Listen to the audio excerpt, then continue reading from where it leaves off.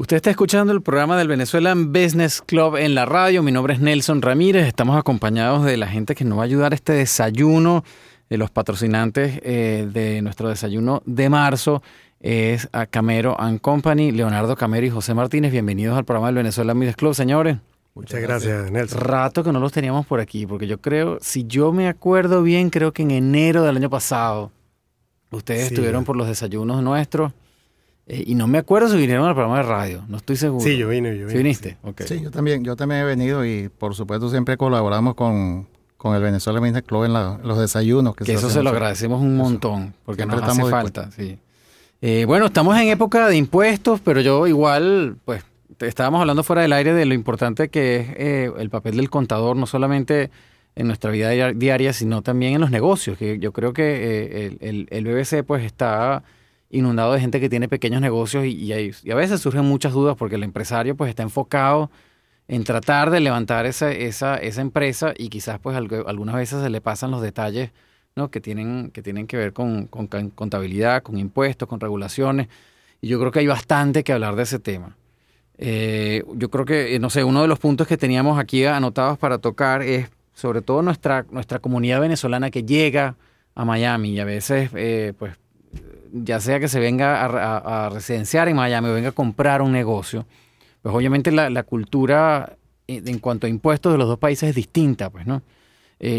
¿Cuáles recomiendan ustedes que es el chip que uno se tiene que cambiar al llegar aquí? Efectivamente, Nelson. Aquí, bueno, cuando llega el venezolano a los Estados Unidos, lo primero que debe hacer es cambiarse el chip, pues otra cultura impositiva totalmente distinta. Ya en Venezuela, bueno, otro tipo de regulación, otro tipo de métodos. Allá la gente anda muy pendiente del libro de compra, de venta, de una serie de factores. No sé, que si una factura emitida por una imprenta autorizada por el CENIAT.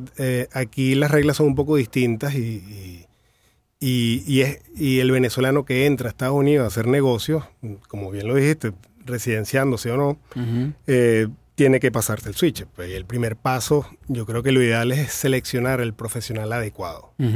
Como todo, ¿no? Cuando uno llega aquí, el primer consejo que le dan a uno es, mira, rodéate de gente que realmente sepa para que te pueda ayudar en no solamente temas legales, sino en temas de contabilidad, porque, como dice, el seguro, la muerte y los impuestos, pues, ¿no? Y José, tú tienes experiencia, también venías de mucha experiencia en Venezuela, trabajando con empresas americanas, y yo creo que tu experiencia creo que mezcla esas dos cosas que para mí sería interesante oír tu punto de vista de ¿cómo crees tú que debería uno realmente cambiarse ese chip? Bueno, realmente, a pesar de que las cosas son diferentes entre Venezuela y Estados Unidos con respecto a la cuestión de impuestos, si nos ponemos a ver las cosas desde un punto de vista, digamos, global y filosófico, es la misma cosa. En Venezuela igual se paga impuestos, igual las compañías tienen que pagar sobre renta mundial, como también pasa aquí en Estados Unidos. Y lo que sucede simplemente es que probablemente algunos empresarios pequeños que vienen a los Estados Unidos piensan que se pueden hacer las cosas, digamos, más o menos como se hacían en Venezuela, sin darse cuenta que pueden estar involucrándose en problemas serios a posteriori. Mi experiencia dice que las empresas, digamos, medianas y pequeñas, que se asesoran adecuadamente con contadores públicos, como la firma nuestra, no tienen generalmente problemas, por lo menos en el área de impuestos. A lo mejor pueden tener otro tipo de problemas, pero en el área de impuestos y en la parte de contabilidad, generalmente no se les presentan esos problemas porque justamente la firma de contadores los está ayudando permanentemente a resolver sus problemas. No son contadores que se sientan en un escritorio a hacer cosas, llevar libros ni nada. Y asesorarlos, me imagino, también, ¿verdad? Exacto. Básicamente es la cuestión de asesoría. Y el empresario que viene con esa mentalidad aquí, se encuentra, por supuesto, que aquí se cumple con las normas exactamente igual que como se cumplen en Venezuela, solamente que aquí pues tenemos otra forma de hacer las cosas. Pero en el fondo es exactamente lo mismo. Hay muchos venezolanos, y yo creo que todo el mundo tiene ese caso, familias pues que vienen a comprar apartamentos, por ejemplo, a invertir en propiedades y se van y siguen viviendo en Venezuela. Y al momento de llegar los impuestos, pues empieza el rollo que, bueno, pero yo no vivo aquí porque tengo que declarar impuestos y se me devuelven los impuestos. Aparte de ese, quisiera tocar ese tema y luego el tema de comprar una empresa, que es más complicado. Pero en el caso cotidiano, pues de alguien que viene a invertir en propiedades, ¿qué tiene que estar ¿Qué tiene que tomar en cuenta? Bueno, fíjate, en ese momento el inversionista, llamémoslo de esa manera, está muy sugestionado por el realtor que quiere vender. Pues. Él está haciendo su trabajo. Pero debe asesorarse bien, porque aquí en Estados Unidos hay unos impuestos de ganancias de capital, de ganancias ordinarias, y además están los impuestos sucesorales, que son bien severos para los extranjeros. Es otra parte complicada. Imagínate, pon un ejemplo, aquí un extranjero que invierta cerca de $1 millón está sujeto al 40% de state taxes de lo que exceda de $60,000. Entonces, oye, en ocasiones es recomendable pasar primero por un buen profesional que haga una planificación antes de ser proactivo, no que, oye, ya hice esta compra y ahora ¿qué hacemos? Mira, ya hay poco que hacer. Yo he tenido situaciones en personas que, bueno, están en la recta final y quieren hacer unos cambios a última hora y no pueden. O sea, un proceso de compra. Están sujetos a un impuesto equivalente cercano, digamos, a 56% de la ganancia de capital, porque bueno, eran propiedades que se compraron con un costo muy bajo y subieron mucho su valor pues a través de los años. Pero bueno, en ocasiones se pierde un patrimonio familiar importante por estar mal asesorado. Lo triste es que la mala asesoría tampoco la cobran muy barata, entonces no es un asunto de ahorrar en honorarios, es un asunto de que tienen que estar a la defensiva, verificar que efectivamente el profesional con quien estás hablando de verdad tiene todas las credenciales que te está ofreciendo. O sea, que la recomendación sería a la hora de venir a invertir, por ejemplo, en compra de propiedades, siempre uno tiene que estar claro en cómo funciona el tema impositivo, así uno sea turista, pues así uno venga de otro país, de Venezuela, por ejemplo. Sí, ¿no? sí. Hay una creencia común errada de que el extranjero no paga impuestos sobre los ingresos de alquiler. Eso es cierto, pero si tú te dejas hacer una retención. Pero casi nadie se deja hacer su retención, dice que yo estoy extranjero, entonces estás obligado a hacer tu declaración de impuestos al final del año por los ingresos menos los gastos. La cosa se pone tan fea que imagínate que pasaste 15 años sin reportar los ingresos y bueno, te fiscalizaron. Hay una regulación que dice que no puedes deducir nada. O sea que ya todos los rental income se vuelven tu base imponible y el pago de impuestos es una exageración, ¿no? Claro, o sea, el error es tratar de jugársela al sistema, pues, ¿no? Como que sí, me voy a hacer el loco y no voy a pagar y no va a pasar nada porque yo no vivo aquí. Y al final, pues siempre... ¿Cómo van a saber? Dicen. Claro. ¿Cómo se van a enterar que yo se lo alquilo a un alemán que me paga desde Alemania y no sabe nada? Exacto. Pero el sistema, bueno, está diseñado para detectar todas estas cosas. Bueno, eso es un tema importante, ¿no? Eso de que cómo se van a enterar de que yo tengo que pagar esto o tengo que pagar aquello. En este país existe una cultura completamente diferente a la cultura que nosotros tenemos en Venezuela. Leonardo acaba de decir, por ejemplo, que los venezolanos, los empresarios están más pendientes allá en Venezuela que si de la factura esa que tienen que presentarle al CENIA y cosas así por el estilo y que estén selladas y no sé qué. Bueno, todos aquellos trámites, digamos, de cuestiones formales que realmente tienen muy poca importancia. Aquí no se requiere eso. Aquí inclusive una persona puede llegar al punto de decir, yo no tengo que llevar contabilidad como tal porque yo declaro todos mis ingresos perfectamente bien, etcétera, etcétera. Lo que pasa es que la contabilidad se requiere para justificarle a un fiscal del impuesto en cualquier momento que la cifra que está reportando su declaración de impuestos está bien. Aquí en este país, por ejemplo, no se requiere que uno esté poniendo sellos ni que esté poniéndole la huella digital a los documentos y dame la factura en papel y nada de eso se la pide prueba aquí. de pago. La prueba de pago es algo que mata cualquier otra evidencia en papel. Pues. Sí, mira, salió de mi cuenta y entró a la cuenta de, qué sé yo, Lowe's. Si fueron reparaciones para la casa que compré para inversión, por ejemplo. Eso no quiere decir que tú no vas a tener tu documentación de soporte. Tú tienes que tener tu documentación de soporte de todas las operaciones que estás realizando, porque en el momento que te llegue un fiscal del impuesto, pues tú tienes que presentar lo que corresponda que el fiscal te esté pidiendo. La asesoría que nosotros damos justamente ayuda al empresario, al pequeño inversionista, a mantener sus registros adecuadamente para que esté preparado simplemente para cualquier cosa. Eso no requiere tener un sistema de contabilidad, ni de estar contratando gente, empleados, ni nada de eso. Eso simplemente es algo que se elabora y se... Y que en este país es muy malo no saber pues cómo funcionan los temas regulatorios, por decirlo, o sea, las normas, ¿no? Y enterarse de último, pagar las consecuencias, siempre pues te queda... uno no sabe realmente hasta dónde puede llegar el problema. Pues, nosotros con frecuencia recibimos clientes arreglando califiquémoslo de desastres, asesorados por otro tipo de profesionales, pues. Entonces, oye, y tiene su impacto importante Claro, ¿cómo vas a remediar? Para remediar, entonces capaz que te cuesta muchísimo más, porque uno no sabe realmente, y para ustedes es complicado, porque entonces tienen que averiguar todo el detalle desde el principio, qué pasó. Sí, bueno, hay casos, qué sé yo, casos de inmigración que se han caído completamente solo por mala asesoría. Hay impuestos por pagar exagerados solo por mala asesoría. Hay ya fotografías de muchas transacciones, digamos, extrañas, que pueden ser malinterpretadas por las autoridades aquí dentro de Estados Unidos solo por mala asesoría. Pues aquí, imagínate, llega un extranjero y le dice, mira, ábrete una empresa en Nevis y esa que le factura a la americana le pagas y aquí dejas poquita ganancia y te libra el impuesto. Imagínate niveles... Bueno, pero ya es una estructura complicada, pues no complicada, compleja. Pero infantil. Claro. Porque lo agarran, lo detectan rápidamente, el sistema está diseñado para detectarlo rápidamente y bueno, las penalidades ya vendrían como willful, se pondría criminal, es la terminología aquí dentro de Estados Unidos. Es delicado. Y ahora, hay también mucha gente que viene por temas migratorios, por ejemplo, vienen a comprar empresas, ¿no? Vienen con el dinero o buscando la manera de residenciarse acá. Y una de las cosas que la gente ha hecho últimamente es comprar una empresa, ¿no? Estábamos hablando fuera del aire de que, pues, es muy delicado yo llegar a un negocio que no conozco aquí, ¿no? Y entender realmente cómo está funcionando. Y yo no había caído en cuenta lo importante que puede ser el trabajo de ustedes en hacer la debida diligencia de una empresa, pues, ¿no? No sé si vamos a hablar un poquito de eso en cuanto a esa experiencia. ¿Cómo ven ustedes que han ayudado a la gente en ese proceso? ¿Cuál sería el impacto de la asesoría, pues, del trabajo? Bueno, en realidad esa es una de mis especialidades porque cuando yo trabajaba en Venezuela con KPMG, que era la firma con quien yo estuve por 30 años, yo fui socio de KPMG por 30 años y me retiré en el año 2003, 2004.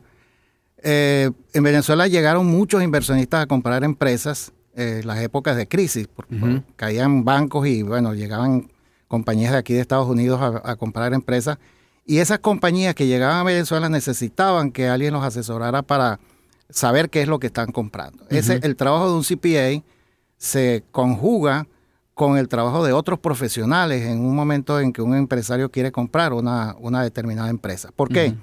Porque la empresa tiene problemas legales, ahí actúan los abogados, puede tener problemas ambientales, ahí actúan ingenieros, puede tener problemas laborales, también actúan los abogados en ese tema, problemas de producción, entonces tenemos a los ingenieros de producción o los ingenieros industriales, en fin, puede tener una cantidad de situaciones que es necesario que el comprador sepa qué es lo que está comprando. Claro. Uno de los elementos que entran en la evaluación de la compañía lo realizamos nosotros como CPA. El due diligence financiero. Claro. Uno de los pocos que puede tomar una decisión, ¿no? Exacto. Claro, porque es que el precio de una empresa normalmente está basado, pues, en sus números, ¿no? Entonces, si puede haber muchísimos números fantasmas o simplemente el hecho de no vivir aquí, no entender la industria en que te estás metiendo, para mí es muy delicado, ¿no? Yo conozco, y yo creo que Charo se cuento aquí varias veces, hay gente que ha venido para acá y ha tenido la astucia de ponerse a trabajar primero en la industria donde quieren entrar, para ver cómo se mueve el tema antes de venir a comprar. Y al mismo tiempo, pues, existen casos que me imagino que ustedes deben conocer mucho, de gente que compra sin saber y sale con las tablas en la cabeza. Pues pierden dinero todo el tiempo y aquí este sistema no perdona, pues, ¿no? No perdona. No, si tú te equivocas comprando un negocio aquí, puedes estar seguro que para recuperarte te va a costar bastante, ¿no? Claro. Si te puedes recuperar. Por eso es que es importante que se pueda contratar un trabajo de debida diligencia, como se dice aquí, due diligence, Claro. como se nombra generalmente esto en el argot nuestro. El due diligence simplemente lo que hace es ayudar al comprador a que se asesore adecuadamente antes de tomar la decisión. El contador no hace ninguna actividad de recomendación. El contador lo único que hace es entregar un reporte que dice qué fue lo que él encontró. Así lo hace el ingeniero, así lo hace el abogado, etcétera, etcétera. Y luego, un coordinador que nombra el propio comprador se encarga de hacer el resumen de los puntos y eso es lo que va a recibir el comprador finalmente para tomar su decisión. Bueno, este es en el caso de una empresa, digamos, muy grande. Si se trata de empresas pequeñas, nosotros tenemos perfectamente dominado el tema en el sentido de que podemos ayudarlos en todo lo que tiene que ver con impuestos y contabilidad, que prácticamente es lo más importante. La parte legal siempre se la dejamos obligatoriamente al abogado, claro, porque nosotros no entramos en temas legales. Señor, usted está escuchando el programa del Venezuelan Business Club en la radio. Estamos hablando con Leonardo Camero y con José Martínez de la firma Camero & Company, que van a estar con nosotros en nuestro desayuno este jueves 30 de marzo en Best Time Ever. Vamos a tener nuestro desayuno mensual y ellos van a ser los patrocinantes y vienen a compartir pues todo este conocimiento que sobre todo en esta época de impuestos es importante, pero también es importante entender el rol que juegan ustedes durante toda la vida no solamente de nosotros como ciudadanos pues, que estamos llevando nuestras cuentas, sino también de los empresarios. O sea, que no es a última hora que uno va a llamar a un contador para que nos ayude, sino que hay bastante trabajo que hacer en el Hay que ser proactivo, sin duda, sí. ¿No? Y te pongo un ejemplo. Imagínate un extranjero que ya sabe que se va a hacer residente fiscal americano al siguiente año. Y estamos en noviembre. Y yo le pregunto, bueno, ¿cuál es tu patrimonio? ¿De qué está compuesto? Entonces me explica, bueno, yo tengo una cartera de inversiones y estas son, bueno, unas acciones que yo tengo hace 20 años. Sucede que las acciones han tenido una ganancia no realizada porque no la han vendido. Exacto. Pero cuando la venda va a reconocer una ganancia. La recomendación es en el acto, oye, vende las acciones y si te gustan mucho, cómpralas otra vez. Pero antes de hacerte residente fiscal, porque pongamos número aquí, la acción vale hoy 1,000, pero la compraste a 200.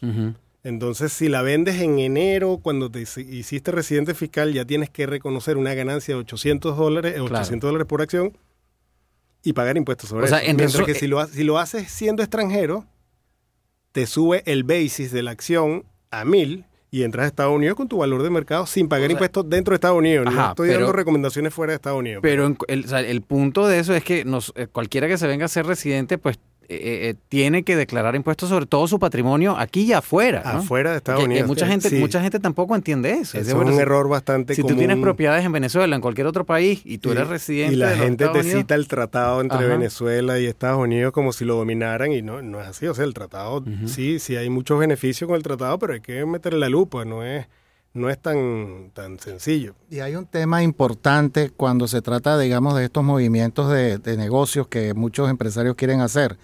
El tema de las empresas offshore, que muchos empresarios vienen con la idea de que van a crear una empresa, por decir algo, en Panamá, pero que es lo más común, porque ellos quieren tener ahí un sitio, una empresa donde van a pasar ciertos ingresos y como en Panamá no se paga impuestos, pues entonces no tienen que pagar impuestos aquí.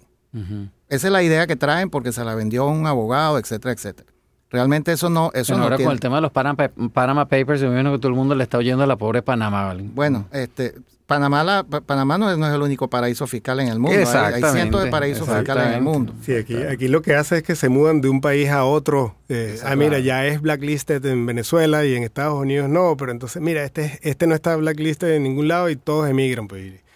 Y hacen, bueno, sus planificaciones. El contador, cuando hace la auditoría, que es el otro trabajo, digamos, de importancia para un empresario que está bien organizado, el contador le dice al empresario, mira, tú hiciste estas transacciones con esta empresa offshore y puedes tener problemas con el fisco americano porque tú tienes que demostrar que esos pagos que se hicieron a esa empresa offshore están realmente justificados. Yo como contador lo único que te voy a decir es que tienes ese riesgo y que te vas a exponer a un posible problema con el gobierno de los Estados Unidos. De manera que entonces tienes que resolver. Yo como auditor no tomo ninguna función porque no es mi tema asesorar a la empresa en las decisiones que ella tomó. Pero sí tenemos que decirle a los empresarios que posiblemente están involucrándose en un riesgo que para ellos puede ser importante en un momento determinado. Y ahí juega papel importante la actuación de Leonardo con los impuestos. Estábamos hablando hace un rato que tú nombraste, Leonardo, el término residente, ¿no? Pero yo creo que deberíamos aclarar, pues, cuando uno es residente fiscal, y no necesariamente tiene que ser residente desde el punto de vista migratorio en Estados Unidos, porque yo creo que las implicaciones la gente no la conoce y pueden ser favorables, pero puede que no, pues, ¿no? Hay mucho desconocimiento en el tema. La residencia fiscal puede venir por varias vías, ¿no? Una es tener el green card, que bueno, sí, claro, que ya es obvio. Te vuelves residente fiscal. Exacto. La otra es, bueno, por el Substantial Present Test. Por ahí, por la calle, tú escuchas, no, yo no pasé 6 meses dentro de Estados Unidos, pero entonces sucede que hay una fórmula que es el Substantial Present Test que te cuenta todos los días de ese año anterior, le sumas 1/3 del año anterior, digamos 2015 en la evaluación de 2016, y 1/6 de los días que te gastaste dentro de Estados Unidos en el 2014.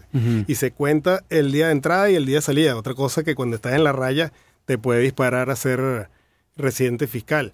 ¿Y cómo piensa un extranjero? ¿Cómo van a saber que yo estuve dentro de Estados Unidos? Mira, si meten en Google I-94, le dan Enter y ponen los datos de su pasaporte, va a salir todas las entradas y todas las salidas. Sí, porque hay gente que viene, bueno, por la misma situación, por ejemplo, de Venezuela, pues vienen y pasan un tiempo aquí, van y vienen con la familia y tal, y yo creo que en ese proceso capaz que se les enrolla el tema y piensan que no tienen ninguna obligación fiscal aquí y yo creo que se puede convertir en un tema complicado. Sí, he manejado casos con penalidades probables, digamos, porque no las ha agarrado el IRS de más de $100,000. Imagínate. Para eso hay unos programas de perdón disponibles. Está el Voluntary Disclosure Program, Offshore Voluntary Disclosure Program, que es cuando ya, bueno, se puede interpretar que el asunto se volvió un poquito criminal. Claro, suena muy feo aquí, claro. pero de verdad el extranjero es que suena feo, pero uno nunca sabe exactamente, uno nunca sabes cuándo te estás exponiendo a un problema de estos. Si, lo peor es que no lo sabes, o sea, es ignorante del asunto. Yo he manejado extranjeros que se meten, digamos, $500,000 fuera de Estados Unidos y nunca lo incluyeron en su declaración aquí. O sea, extranjeros que se sienten extranjeros, pero eran residentes fiscales. Y depende del background profesional de ese extranjero que es residente fiscal. El IRS lo puede considerar willful, como con premeditación y alevosía. Hay otro tipo de profesional, como qué sé yo, tú eres un artista y tienes un agente y a ti te dijeron firma aquí, tú firmaste, entonces te dan un poquito más de perdón, pero para ese otro perdón está el Streamline Procedure, que bueno, es un procedimiento eterno, pero sales vivo sin multas o con una reducción de las multas. Y simplemente un Quiet Disclosure, que es exponiendo una causa razonable del por qué no reportaste impuestos. O sea, que en conclusión, pues hay que ser proactivo. O sea, hay que tomársela en serio a la hora de hacer negocios en los Estados Unidos o de venir de visita, venir a invertir de alguna forma, uno tiene que estar asesorado. Correcto. Paso 2, seleccionar el profesional adecuado. Que es importante también, porque además hay mucho fraude, que esa es otra cosa, pues hay mucho fraude en todas las profesiones, sobre todo hay gente que viene y no sabe realmente, no es de aquí, no tiene la sazón de lo que está pasando, te pueden agarrar pues y asesorarte mal y quién sabe. Hay un tema que acaba de mencionar Leonardo, que es las fechas. No necesariamente aquí hay esos cuellos de botella que se forman, por ejemplo, en Venezuela, que todo el mundo tiene que declarar el 31 de marzo porque si no declara le van a caer unas multas, etcétera, etcétera. Bueno, aquí hay una fecha para declarar porque por supuesto hay una fecha, pero hay ciertos procedimientos que Leonardo debe explicar para poder cumplir adecuadamente con la ley. Puede pedir una extensión aquí. Exacto. Tú solicitas una extensión, es bastante sencillo y ya ganas 6 meses más cuando eres una persona para analizar natural bien el tema. 5 meses si eres un negocio. Ahora sí, después del 15 de octubre se acabó el mundo. Lo que empieza es penalidad. Claro. Bueno, vamos a dar la información de contacto, que yo creo que estamos rato hablando y seguramente la gente les va a querer contactar. Vamos a dar todos los detalles. Perfecto. Bueno, la empresa, nuestra firma se llama Camero & Company CPA PA. Estamos ubicados en Downtown Miami, al lado del Miami River y frente al Hotel Intercontinental, en el 200 South Biscayne Boulevard, Suite 2790, Miami, Florida, 33131. Nuestro teléfono 305-714-9488. Y bueno, nuestra página web donde pueden ver más información sobre nosotros es www.camerocpa.com. Igual como siempre decimos, esta información va a estar disponible en las redes, o sea que vamos a poner todos estos detalles ahí y los que nos estén escuchando y todavía tengan tiempo, este jueves van a estar Leonardo y José con nosotros en el desayuno del Venezuelan Business Club, o sea que tienen la oportunidad de intercambiar tarjetas, de hablar sobre la información, pedir hacer una pequeña asesoría, quizás hacer citas o lo que sea. Yo creo que eso es importante porque la verdad que no hay nada más malo que encontrarse en problemas fiscales y sobre todo, bueno, fiscales y también migratorios, pues, pero aquí en Estados Unidos. Yo creo que hay muchas maneras de evitarlo y también hay maneras de resolverlos, pues, ¿no? Así que, bueno, Leonardo, muchísimas gracias Gracias por la visita. José, gracias por la visita. Muchas gracias a ti. Bueno, señores, vamos a continuar con el programa del Venezuelan Business School en la radio. Mi nombre es Nelson Ramírez. Ya regresamos con más información.